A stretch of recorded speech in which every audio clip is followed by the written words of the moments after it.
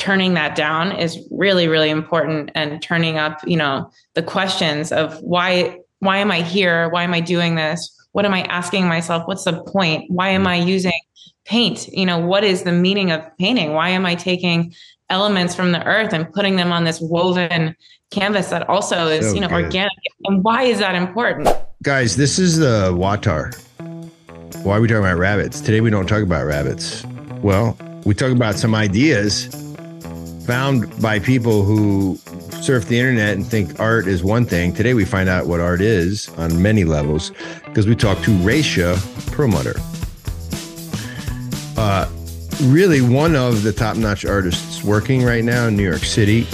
She buys and sells stuff from San Francisco to Los Angeles, New York, Toronto, you name it. Sells stuff at Christie's, at Sotheby's in New York. Got her MFA at New York Academy of Art. She went to undergraduate at the University of Chicago. Let's just put it like this. She knows her biz. She also is someone that I've known for a while. And I think you'll appreciate this conversation.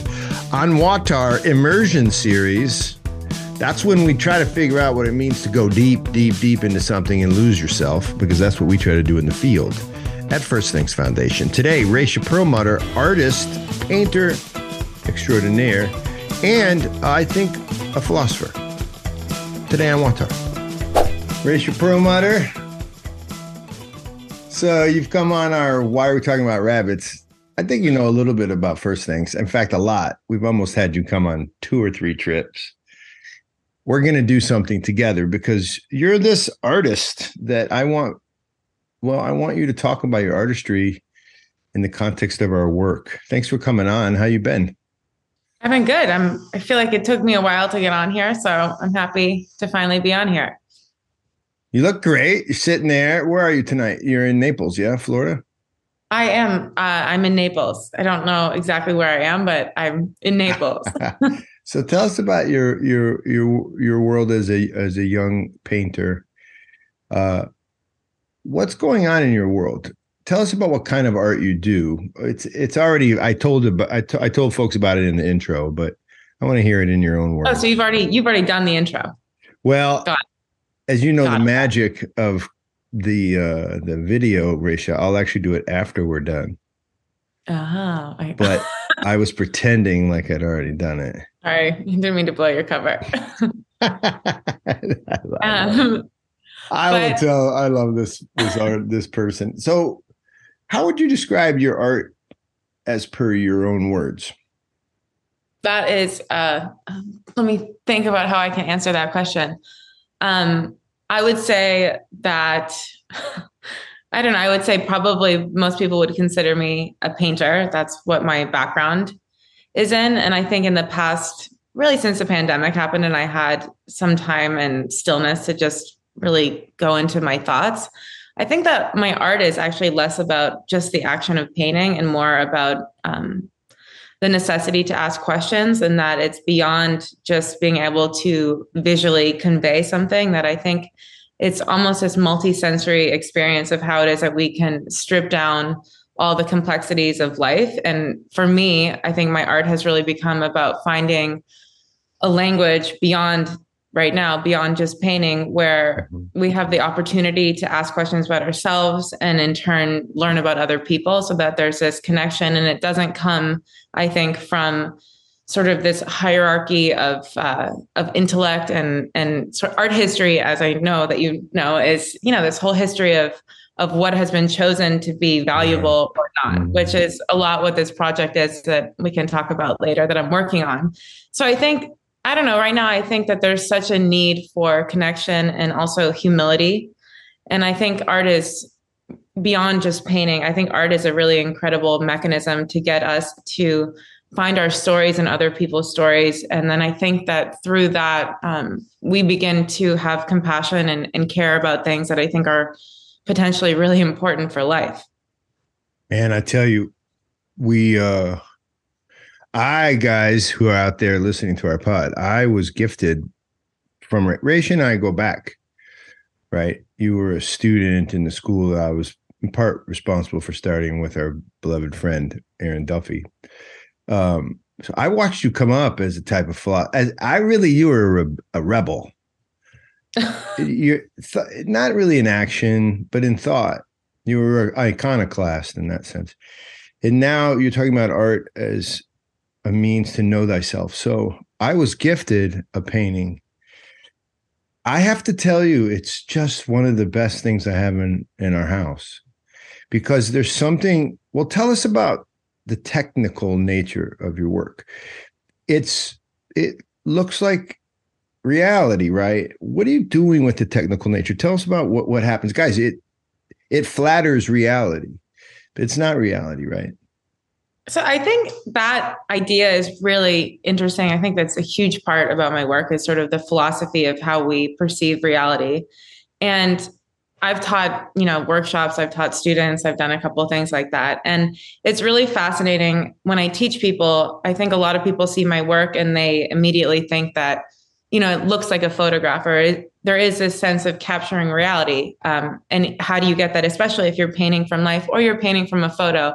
And I think the part about that is incredibly fascinating is learning how to paint isn't just a technical feat. I would say more than anything, it's really a philosophical feat of changing everything that you thought was. And something I talk about a lot when I teach is, if you see an apple and you learned in school and this idea that your apple is red and you have this idea of red and this is red and you have your tube of red paint, that's just this idea that you've been taught. But to really paint the apple to feel like reality, if the apple's in, a certain color light, that makes it cool. The apple could technically be purple or blue or green or whatever color it is. So to observe things beyond our judgment, beyond our ideas, and to actually observe things as they are, I would say is the most complicated part philosophically about learning how to paint, because it's really about learning how to see without your judgment in the way. Do you think you're seeing something like an eternal reality? In other words, could I see it too? Yeah, I think everybody can see it. I think that the part about painting that I love, I think more than anything, is that it's this perpetual sense of humility, because you realize that everything that you've been taught about what is never that way. So you're in this perpetual sense of rebirth because you're always observing things with the assumption that you know nothing.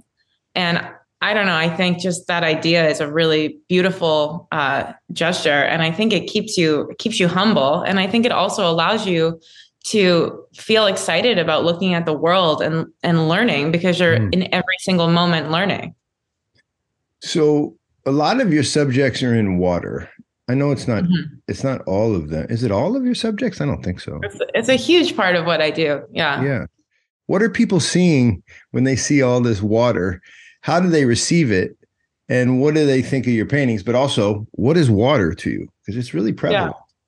So I think in terms of what people see, I think that there is inherent symbolism in water culturally, I think around the world as well.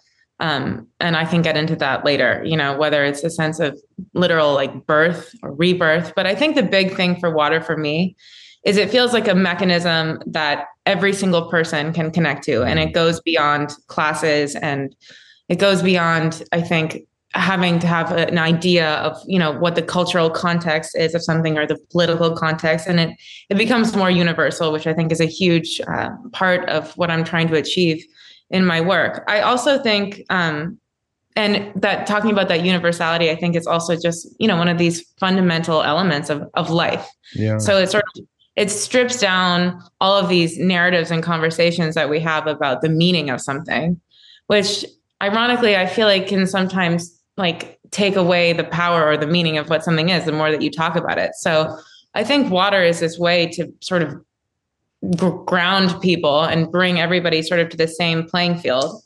And I think the other part about water that I really like, especially with my subjects, which are almost always women, is that there's a sense of freedom, I think, and sort of return to this origin of who we are that I think is really beautiful as an idea. And also, a big part of my work beyond just the painting is me going to places, meeting my subjects, the people that, inspire the works, and trying to create a place for them to have this moment. So it's not just Mm. me painting them in my studio, but it's me photographing them in water. And I think watching these transformations that happen in the water, where you literally, or I witness people just in this total sense of relinquishing of control. And I think that that is one of the most remarkable things that I see over and over again. It's moving into this place of trust and knowing that everything that is supposed to be and everything that, we are as people, as humans, is perfect in that moment. So is the shoot like a therapy? I think so. I think it's like a therapy. It's like a meditation. It's a huge part of the work and the process. Right, because you take it away and paint it, but Yeah. you're doing a whole day or weekend of shooting these folks and capturing them in water. And I think there's so many elements to that are really about, I sent you that trailer earlier, but we'll I use think it. In fact, Jeremy, you can show some of it over while we're talking, because it's gorgeous. But go ahead. But there's a big element, I think, for me in my life right now and also in my work of, I think, going into places of the unknown. I think in terms of intellect, in terms of security of life and decision making, and really moving into this place of trust and faith, and that maybe, that's where the art comes from. So, in a literal way, for the project I'm working on right now, I was in the middle of the Yucatan, in these water caves are called cenotes, and we were in the middle of the jungle shooting, and these places that look like they were from, they're so beautiful. It's so incredible that these places exist. And, I was working with this woman who, in my opinion, has a pretty incredible story about this idea of visibility and how she hasn't really been seen or been able to connect with a society that doesn't maybe deem her as part of it. So, there's this really heavy, important conversation that's happening. And to witness, her just feeling like she's completely connected with this place and herself, and also trusting me, but more than anything, I think trusting just the landscape and where we were in that moment. Are you trying to get her comfortable so that her desire for that piece, is it supposed to bleed into the paint? I mean, is that? I think it's about, it's about that. It's also about this sense with water for me that's really, really important, is that there's an ambiguous moment between where we end and where the rest of the world begins. And that's super, super, super important in my work. I think as a society, we grow up learning that, we are individuals that exist independently of everything else in the world. And I would say, in a technical way, learning how to paint, you realize that everything is interconnected. That's right. And everything is dependent on everything else. So there are no isolated objects or moments in painting. Everything has dependency on everything else. And I think water is a really incredible way to not only visually see that as an artist, but to have the subject experience that, physically and spiritually. But fundamentally, I'll say this, you guys got to check out her work. Well, you're seeing some of it now while we're talking. Water's also not easy to paint, sister. Like, it feels difficult anyway. Tell us about that part. Well, I think I like it. It's different every time you paint it. So for me, what I really don't like is the idea of having a formula, like feeling like I figured it out. That is not my objective. And I like water because it's always changing. It's always moving. And it, the light, the color, everything is always dependent on every single moment. So I never feel like I get the formula to painting water because it doesn't exist. What's the benefit of not having a formula? Is there some sort of freedom in that? Yeah, I think I feel like I'm always learning. There's no sense of stasis, I guess. That's good. But maybe that's just me. I don't like to, maybe I should learn to, it's not about stillness though. I think it's about also, I hate to use this word, but I don't like the idea of complacency and I think that there's something that goes along with, I don't know, ego, where you feel like you mastered it and then you just are complacent. That is not, That's a beautiful idea. Let me ask you something. Do you feel at odds? I'm not going to ask you how old you are. I tend to know. 32. I have 30, no issue 32. with, yeah. Do you feel at odds with the 30 something culture that you're immersed in? This is a type of immersion series. I want to talk about WAWTAR some more in a second. You're in this world of 30 somethings. You're living in New York now, right? Hmm. These concepts you're talking about, they're pretty profound. On some level, they're you know me, I like to talk about the eternal. They're definitely not readily presented on the internet. Are you at odds at all with the culture around you because of this kind of painting endeavor, this art? Yeah, and I do feel like I am, and I think a lot of that has to do with the inherent immediacy that happens with social media and the internet, and this sort of like fixed thing that we get. Like we need to see content, and it needs to happen quickly, and it needs to, be exciting and keep our attention. And Swipe. yeah, and I understand that as a phenomenon, as how we work as humans. But I think the irony, or maybe the part that's difficult, is the nature of what I do is the exact opposite. There's a sense of time and of also isolation. What I do is pretty isolated, and so I spend so much time in this place of quiet, long periods of time without talking to people. So it does feel slightly like antithetical to, log on to Instagram or whatever and try to sum up these experiences in like a snappy sort of cool video. So yeah, I do feel like that's difficult. Who embraces your work right now? I mean, is there a category of person? Is it is it young people, old people? Is it are there racial sort of categories for who's embracing it? Who do you find? Is there a type or not really? It doesn't really seem like it. I do think that maybe women tend to gravitate towards my work in a different way than men do. I think there's a really interesting conversation about sort of objectification of women and how maybe men would see my paintings differently than women would, and women would see them as potentially the sense of self-empowerment and liberation, where men might see them as like beautiful nudes in the water. So I actually am really fascinated by how people perceive my work versus offended by it. Can I give you my take? Yeah. 50-year-old dude trying to figure life out, very happy to look at women. My wife won't be mad at that. She knows me already. Look. And then I don't see any of that in your painting. When I see women depicted, it was done in a way that I would call very old world. It's nudity, but it's also not cheesy naturalistic. It's not like, you're not trying to demonstrate a woman as powerful or something, the power nude. Yeah. There's something else going on. It's almost like, I don't know. It feels like a woman as encompassed in their natural space. Yeah. There's something natural about it, but not, how there's like an aggressive naturality in society right now. Like, I will not shave. I will I will live in woods or something. It's not that. Yeah. It's not that. It's something else. That's a man's reaction? No, I agree. I think the fascinating part about hearing, and even myself too, but that, people I think perceive not just my work, I think any artwork with their own lens of how they see the world.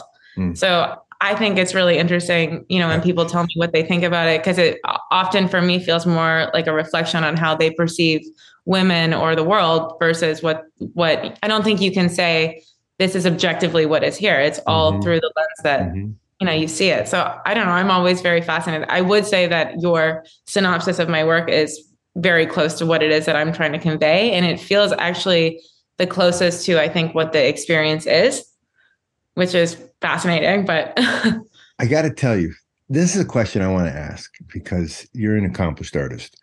And I think about this a lot. So I think it was Emily Waugh. I'm not positive.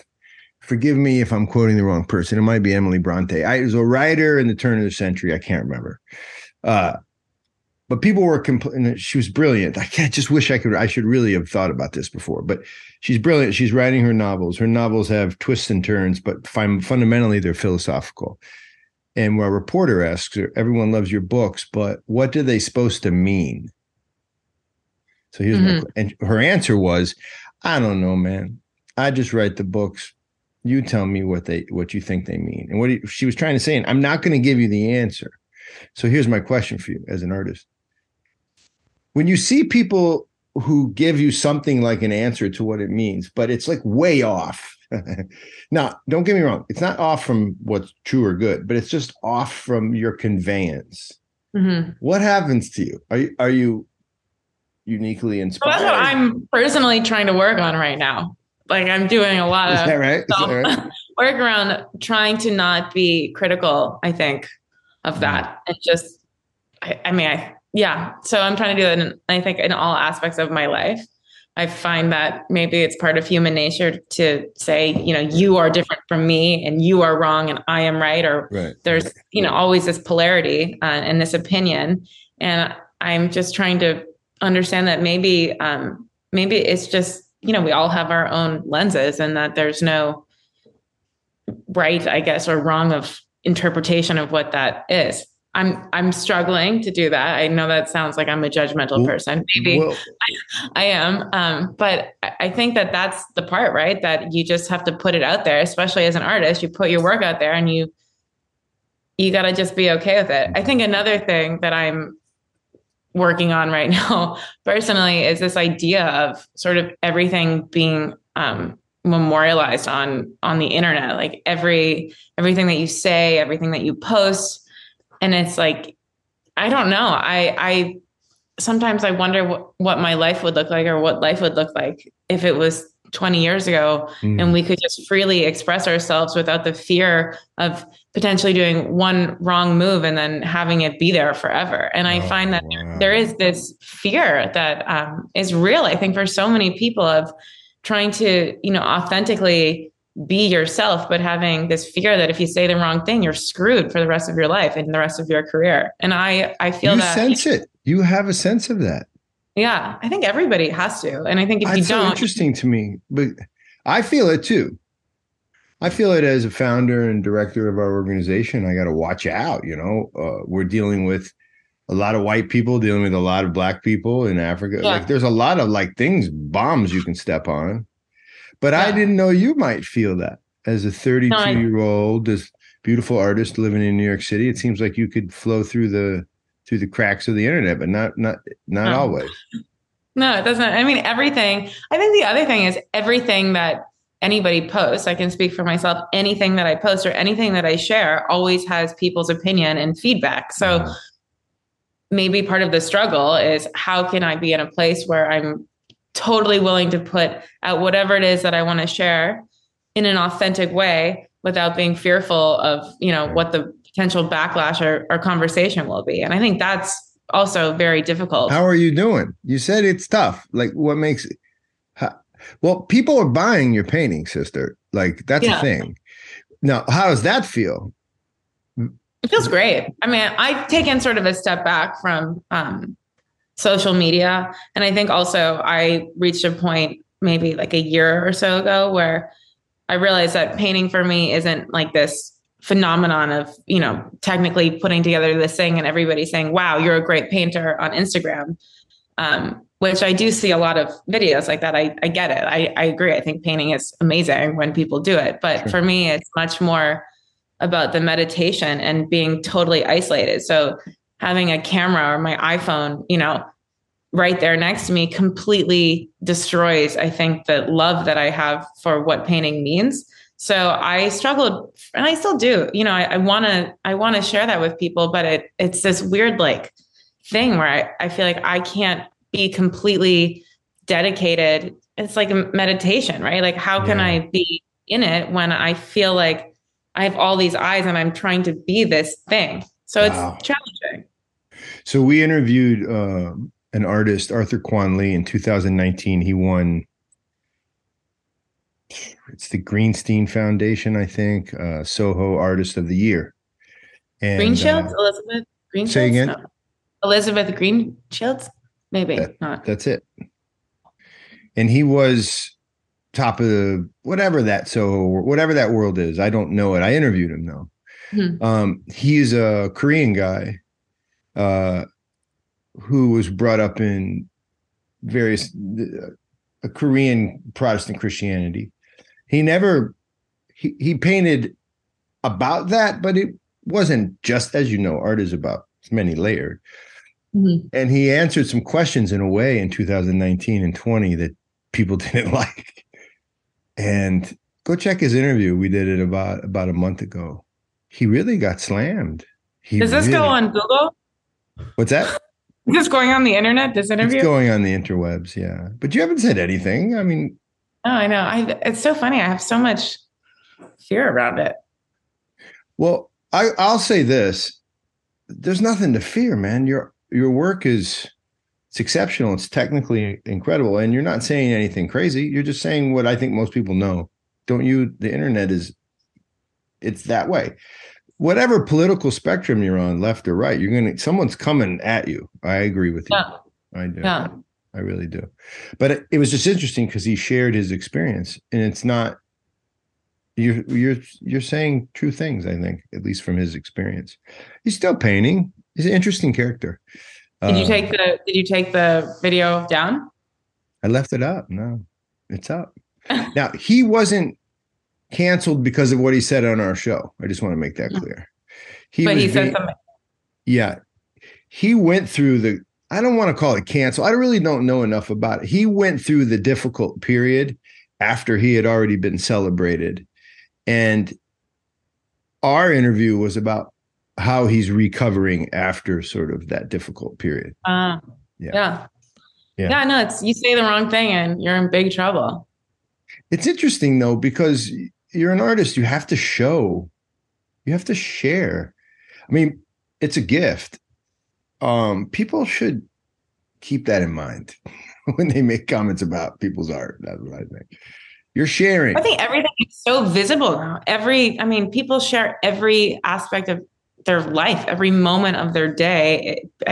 Not that it's right or wrong, but I think there is this compulsion to feel like everything I'm doing is super important. I think that's what social media teaches you. And it also teaches you that, you have to be this unattainable perfection and everything in your life has to be like peachy all the time. And I think it's really problematic. I think that people are really disassociating from reality because there's just like this impossible way to live your life like that. And I think it also keeps us from being present in the moment. So I think for me, not documenting every aspect of my work and sitting in front of my paintings anymore, like taking a picture or showing each stage of my work has honestly been like a life-saving thing for me because it's made me fall in love with painting again and ask myself all the questions, which is why I wanted to be a painter anyways. And it's not about having everybody say, you're pretty or your painting is pretty or you're an amazing painter. You painted that so fast. I think that that's this sort of, this immediate gratification that we have. And it comes from a place, at least I can speak for myself. It comes from a place of insecurity and it's insatiable. Like you can never have enough of it. And I think sort of turning that down is really, really important and turning up, the questions of why am I here? Why am I doing this? What am I asking myself? What's the point? Why am I using paint? What is the meaning of painting? Why am I taking elements from the earth and putting them on this woven canvas that also is, organic? And why is that important? Why do I feel the desire to have other people love me? And that's something I've thought a lot about. Well, take a shot at it with me. Why is putting mineral reality on a can? Why is it important? So many of us can't identify with that, but help us identify. What is it? I think it's the sense of sort of tangibility or the intangible. Like you have this idea in your mind of conveying light or conveying something, and you just have this blank canvas. And I think that is really exciting. But I think beyond that, I don't know if this is a random fun fact about me. I love geology. I've always, if I could have done anything else, I would have been a geologist. That's But a fun fact. I did not know that. yeah, no, you can ask. Geology. Yeah, I think that the idea of like plate tectonics and just how the earth comes together and is in dynamic motion at all points of time is so fascinating for so many reasons.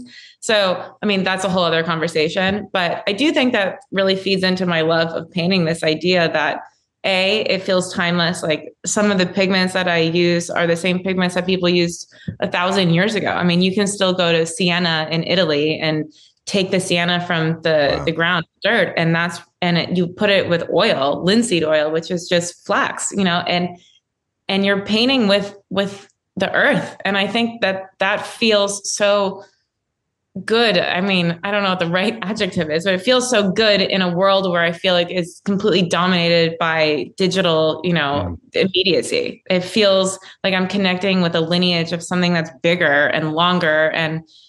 And so when you ask why does it feel, important that I do that, I think I've thought about this a lot. It's this also strange thing where it feels important to me because it feels like maybe my purpose, or if I have a purpose, is not even about me. It's just that I'm part of something that's so much bigger than me. Mm. And, I live, I die. I think it's humbling, and that you're just like one more person putting, your hand on the cave, just trying to figure it all out. And I think there's something really great about limiting myself to the same things, more or less that people used, so long ago before we The had everything tradition. else.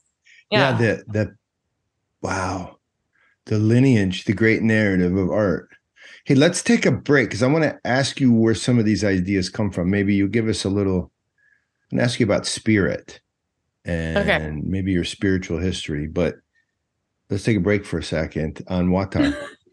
This is John exhorting you to head on down to Key West, to Pines and Palms Resort, a magical place where you can taste the wind and listen to the stars.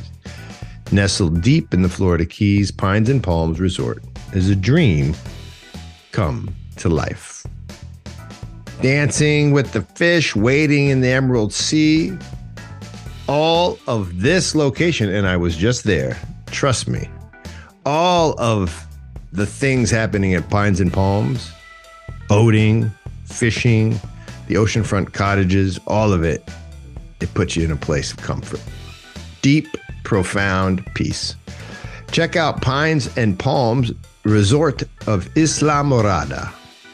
That's right. You can find it there at www.pinesandpalms.com. Check them out.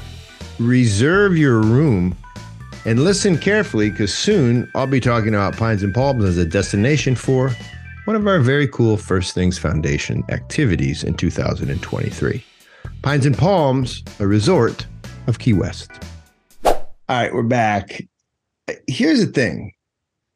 I don't know about you, but one of the reasons I love artists, writers, but painters I'm learning about, my godson is a really, really accomplished iconographer.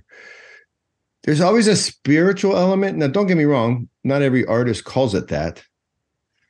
Maybe they don't like the word spirit or religion or whatever. But there's something informing them that seems like eternal or big, or like you just said. What's your background that way? What do you think is true? Like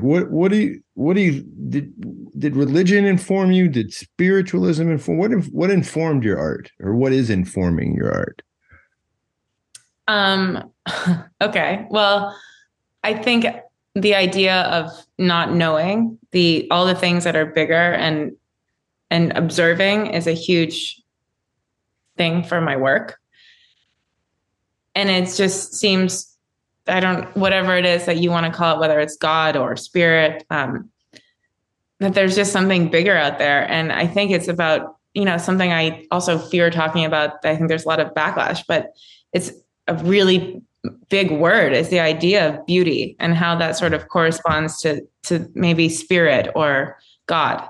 And to watch sort of the unfolding of all the beauty around us is something that I think is sort of directly corresponds with my work. I think the more that I work, the more that I paint, the more I go into this place of observing it. And the more I observe it, the more I want to communicate it. So I think also my work has a lot to do with um, sort of leaving all of these all these things that I think feel very stressful in life, like money and jobs, whatever. And I think I sort of disassociate from being in New York City. I go to these really remote places, and there's a moment I think that I've had since I was a little kid where I feel like I go underwater and I hold my breath and I just sort of connect with everything. And there's a sense of Wow. silence, Wow. and Wow. there's also this sense of it's like terrifying too, that you can push yourself to the brink of death and you realize how, just with one breath, and you realize how fragile everything is and how beautiful everything is. And I think that's something that I have had before, I was even painting. I think I've had that since I can remember. I think probably growing up in Florida had a lot to do with it, but I I think wonder about that. yeah, like Florida. isolating myself, being in nature. I mean, I remember being little, just watching the weather here and being and watching the raindrops, hit the water and the storms would come in. And you just see that at least I feel like when I am in that place, I'm such a minute but integral part of this whole huge thing that's happening around me, that's in dynamic motion. And I feel like that comes from a sense, I mean, for me, it all comes from, you can call it whatever you want. It comes from love. It is that, like, that is embodied everywhere around you. And that is how it feels to me. So I think a lot of my work feels like that. It feels like trying to capture that. Well, your project you're working on right now, loosely titled, and it's a talk about the invisible. Mm-hmm. I think for many people, invisible implies not real or something. And Yeah. there's this whole world that's real, man, but it's not tangible. And I think that beautiful answer was like, I'm tapping into that on some level. I'm always fascinated in individual artists who find success, but not just success, but who find a professional way of being, like they know what they're doing and they have a theory of art. I'm always interested where it came from. It's got to be your parents on some level offering this to you. It's got to Yeah. be. I mean, I grew up not watching whether it's right or wrong. I never watched TV as a kid. I was always outside. So I was climbing trees. I was always outside. Hmm. So, and I think it also is just who I am, but I was always and continue to just be fascinated by really simple things that I think maybe a lot of kids are, but we are taught not to take the time to look. And, just the simplest thing of watching, light move on a branch on a tree, or the shadows that leaves make, or the light that bounces off of water. It's so beautiful. And Yeah. it's so important. And I think we're searching for things outside of ourselves, but that it's all right in front of us all the time. So the truth is, I feel like the struggle for me would be, how can I find that, living in New York and not having to go somewhere else to experience that, which is my own thing. I want to ask you in a second a hero question, or about maybe people in the art world who you respect. But before I do, will you help me with something? Or maybe not help me, but in our work, we send people to live for 2 years in totally different types of environments. And we call the first part of their work, so they go for 2 years, Peace Corps style, and then they live in places like Mozambique, Sierra Leone, Guatemala with the Mayans. And we learn the local language and we live very, very simply, mud huts, whatever. So we call the first 6 to 8 months of our time immersion. So you just gave me this image of sitting underwater. Well, it's the same image we use in training. What we say is, you're going to dive into a place that from the top, where you're standing, looks dark. And once you go underwater, you're going to be in an environment that you don't recognize. And if you stay, you got to stay. If you stay underwater, what'll happen is, and you adjust your eyes, like your work, sister, it makes me think of your work. You'll start to realize that the environment underwater is not impossible. And in fact, it's inviting, but you got to stay. So we ask our guys to stay for 2 years. And what happens is, well, the goal, and this is your work, I think, on some level, the goal is to learn to breathe, stay, and participate in a place that you were afraid of. And once you do, then you've not only added an entire environment. Think about it's like the invisible world. Now the invisible world is visible, and you can live above the water or below the water. And so our goal is to kind of acquire the invisible, but you got to stay. So are there And I think days? find comfort in things that are uncomfortable. That's a huge part of my work. I can feel it when I look at your paintings. I can feel like that sense of having to immerse. So here's the thing. Have there been moments when you just want to get up out of that? I can't do this anymore. Like I got to get out of this water. Are there times when it's too much? When the art world is hard and you just want to get out from under it, or when painting becomes hard? Yes. Yes. The answer to that question is yes. I feel sometimes like I don't even want to say it's personal, because of course it's personal, but I think some of the things that I ask myself, that it's not just me painting a picture and then I sell it and it's fine. I think if I could disassociate from the process maybe a little bit more, I would feel differently, but I can't. And sometimes I feel like I'm processing such big things in my life and questions about, is there a purpose to even being here, or me being here? Or maybe the purpose is not what I thought the purpose was. Or maybe this whole belief that, life should be about, finding comfort and relaxation is actually the antithesis of what I believe. And just, mulling through all these things, or in a personal way, I'm 32, I'm not married, I don't have a family, why am I doing that? Is my career more important, or is it that I want to, really be in my work? And just big questions. So sometimes I feel really personal, even if they're not directly there. I look at, especially my self-portraits, as ways of me processing these questions. And yeah, it sucks to put it out there sometimes, because then people give you feedback and it's hard not to take it personally. But yeah, I think that's sort of part of the nature of what being an artist is. You just got to put it out there. Did you study art, or did it come to you? And if you did, do you have favorites? Do you have artists that you look up to? Okay, so here's a fun fact about me that you might not know. You know that I've studied art. I did the whole pretty traditional route. I went to France and I did Atelier, whatever, and then I have an MFA. So in a pretty like traditional, well, whatever. Yes, I studied art. The world. Mm-hmm. But it's funny. I've always loved painting. I still obviously love painters, but as a kid and in high school, and even now, the most influential artists for me are not painters, they're photojournalists. Really? Yeah.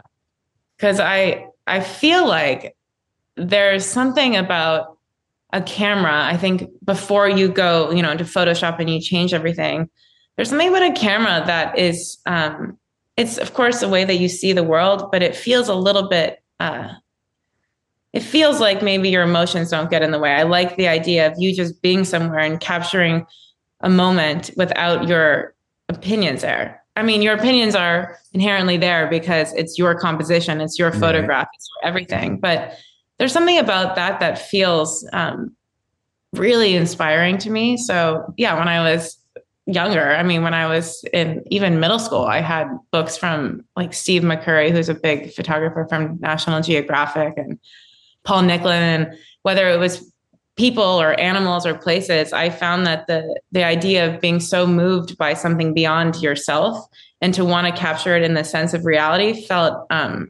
really inspiring to me. So yeah, I love photography. That makes a lot of sense. I think you see that incarnate in your work. Like that idea becomes real on the canvas. What did the institution, entering the institution of art or that world, what did that do for you, if anything, and how did it maybe take away from your inspiration? I don't want to say that I don't think there are mistakes, but looking back now that it's been a long time and thinking about the decisions I made to study where I did, I think a lot of them came from fear, and they came from the opposite of trusting that this was what I was supposed to do. I think I've always known that I am an artist. However, it is that you want to package that up. It's the essence of, I think, how I perceive, experience, and express my reality of the world. I am an artist, and I've always been that way. I think potentially the problem with institutions, or at least in my experience, is that there's so much ego involved in them. And there's so much of a sense of what is right and wrong in that moment, and what you're supposed to do and what you're not supposed to do, and who's in this club and who's not, and who are the cool kids and who aren't the cool kids. And I think it does a number when you're in this sort of formative place of your life when you're younger and you're searching for these, big questions. And all of a sudden you have all these people around you telling you not to do something. And, if you look back on some of the greatest minds of history, they did a lot when they were in their early 20s, when they felt sort of unencumbered by all the weight of all the judgment around them. And they didn't have all these things to take care of. So I do think potentially, there is the downfall of the institution, because I think it can stifle the creative mind and just the need to try things that haven't been done before. And I think the problem is that there's a fear associated with that when you have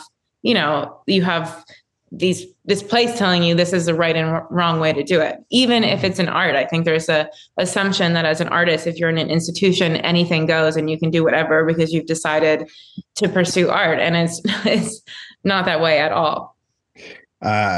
Someone close to me, my daughter actually went to Cooper Union, and I kept thinking the idea there will be craft. Mm-hmm. Like they're going to show and teach craft, techne. Mm-hmm.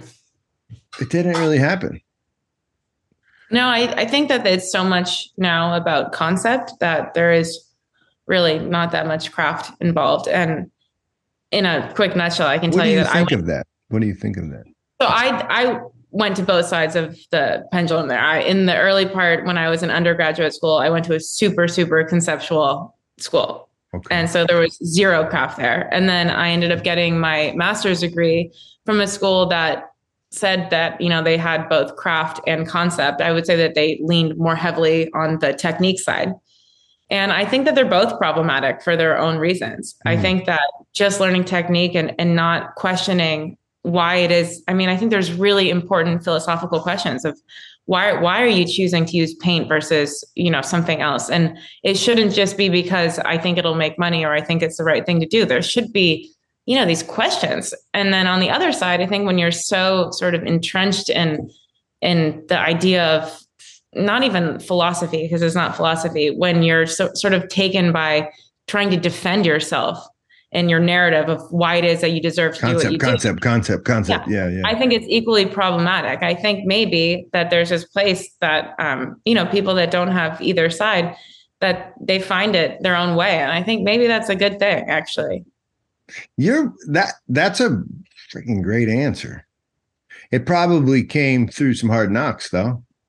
Yeah. I mean, I felt super frustrated on both sides of that. And I graduated, I don't know, almost 10 years ago and 11 years ago. And I feel now like I'm finally in this place where I feel like, okay, this is actually my work, and even the concepts that I think about in my work were, I don't think I would have known how to talk about them when I was in undergraduate school, but I think I had them. And I think they were sort of pushed under because I wasn't allowed to have them, even conceptually. And, then in my undergraduate school, they said, learning the history of art, for example, like I always would say, I want to understand the feat of like, how is it that light works? And it feels really like humbling to look at these great masters and to know that I'm probably never even going to come close to that.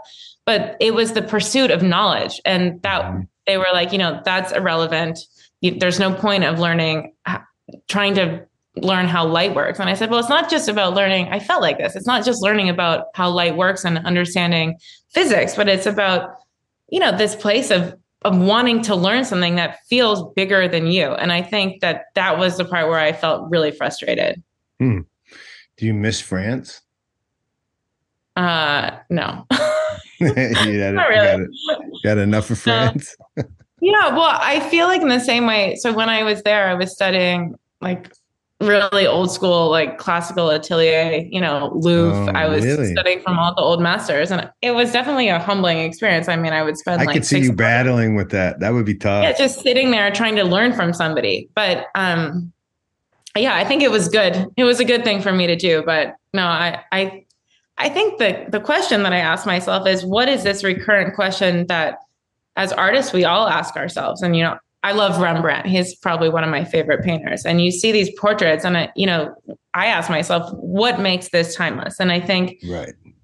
when I'm making a portrait, I ask myself the same question. I think it goes beyond just a reflection of what's happening, in the economy and politically in that moment. But there's this sense of the human psyche and I don't want to say the human condition because I hate that word, but there is a sense of humanity that comes through that is timeless. And I think that's the great part of, learning from the masters is humbling and you see yourself in it. But no, I would never want to do that again. Well, so you know me. So many of the ideas you're sharing, there are different words. The old world would use religious terms. I don't like this word religious because it's problematic, Mm-hmm. Religion is making meaning. And then all religion is when you and I, and then these 10 people all make meaning, right, in similar ways where we recognize one another going for the highest good. And the highest good sort of is like the same thing for us. And then we call that a religion. And I just hear this person and I know Reisha, I talked to her. You still got to do this fundraiser for us, by the way. What's going on with that? I know some artists, as you know. Yeah. You guys are all the same. Pinning you down is like impossible. Like what is happening with you cats? Like literally, like I cannot pin you down, but it's okay. I respect that. But going back to my point, I don't care what you say. You're wrestling with God. I look at your paintings. You don't have to call it God. I don't care. I'm not here for that conversation. But man, I don't know an artist that can make anything like a deep, heartfelt impact if they're not wrestling on some level with things divine, eternal. If you don't like those, no, I totally beauty, agree. things beautiful. That's funny that you say that. The word beauty and that you equate that with God, eternal God or divine. 100%. So it's a really interesting concept. I mean, we don't have to get into this because it's a huge conversation, but it's a really interesting concept because there is so much of a backlash, I think, with the idea in contemporary figurative or whatever kind of art, the idea of beauty being like something you don't necessarily want to be part of. And I just think, I actually learned this from you, but I have a really good friend in New York. We talk about ideas like this all the time. He's like a philosopher.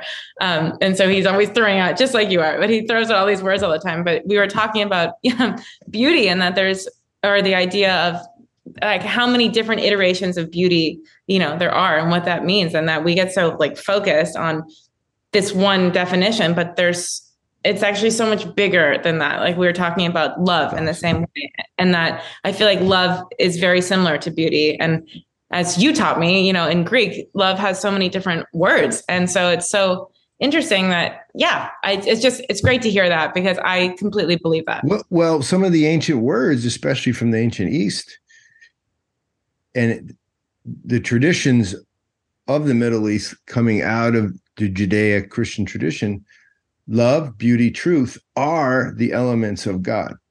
Mm-hmm. And so where you see truth, if you flip it, think of a triangle, if you turn it, a 3D triangle, you're going to see, oh, there's truth, there's love, turn it again, and there's the beauty. Mm-hmm. They're inseparable. So now that jargon's not. So I say the same thing to my daughter about music. When you're doing music, you're trying to enter into the beautiful. Now, why would you do that? Because I want to see it. I want you to show it to me, and I can't sing that way. So show it to me. And if you actually understand that you're participating as a singer or a painter in revealing the beauty, what's a better gift to mankind than that? And that's how I think of artists. That's why I love you guys. On the other hand, some artists can't even understand what I'm saying. You know what I mean? They can't understand. They're like, oh, this isn't about God. And I always think, okay, what language do you want me to use? And I'll do it. But it's about something like that. It's about something like that. That's the way I think of it. I'm way more comfortable doing podcasts like this than I am talking about art. By the way, you notice I can't really do that. I don't even know how to do it. But I feel like that is at the root of art, is all these questions. And if you're not asking, I feel like this for myself, at least, if I'm not asking myself these questions, how am I supposed to talk about my work? And these questions are actually, for me, way more interesting potentially than talking about technique or my images, because the image is just, like you said, it's like the top of the onion, but the onion goes all the way to the middle. And the onion is these questions. What do you want us to know before we hang up about you and art and what's going on? What should we know? Is there anything? You're not like that. You don't really want to give some. I don't think anything to know. I would say maybe my motto that I have for myself beginning this new year is to keep on asking questions. That's the woman I know right there. Yeah, no, I think that is my 2023 motto. It's a good motto, girl. Yeah. Well, you said some things for me that are super takeaways, and for me in this podcast and our work, this whole notion, right, of representing reality. So let's call reality present. Let's call me a forgetter of it because I want something like my own reality. And then I look again and I see that it's been represented by this artist. I think of a chef as an artist. I think of my daughter playing with blocks when she was 5 as an artist.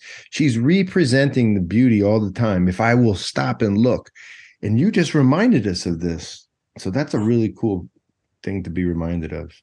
Who loves you? We'll see you again. Thank you for having me. We'll talk fundraising. Thank you for coming on. And guys, be sure to check out Reisha's work. Really though, it's fantastic. So, okay. Next time on WAWTAR, we'll see you. That was Reisha Perlmutter. Check out her work. You can find all of her links to her paintings. I highly recommend you do. She's got a new project called Invisible that's coming out. And check it out. www.first-things.org is what this podcast is doing. That's what we're about. That's First Things Foundation. We send people to work long-term, overseas, difficult situations, imbibing local culture, learning local language, not colonial language, local language, and then consulting and building capacity for local projects that change people's lives. Think Peace Corps, but with a profound ethic and ethos. That's First Things. We'd love you to support us. We're currently looking for field workers for 2023. Check us out. Consider becoming a donor. In fact, do it. Become a monthly donor. Change lives. First Things Foundation, au revoir. Nakvamdis. Jusqu'à la prochaine fois. Hasta luego. Peace out.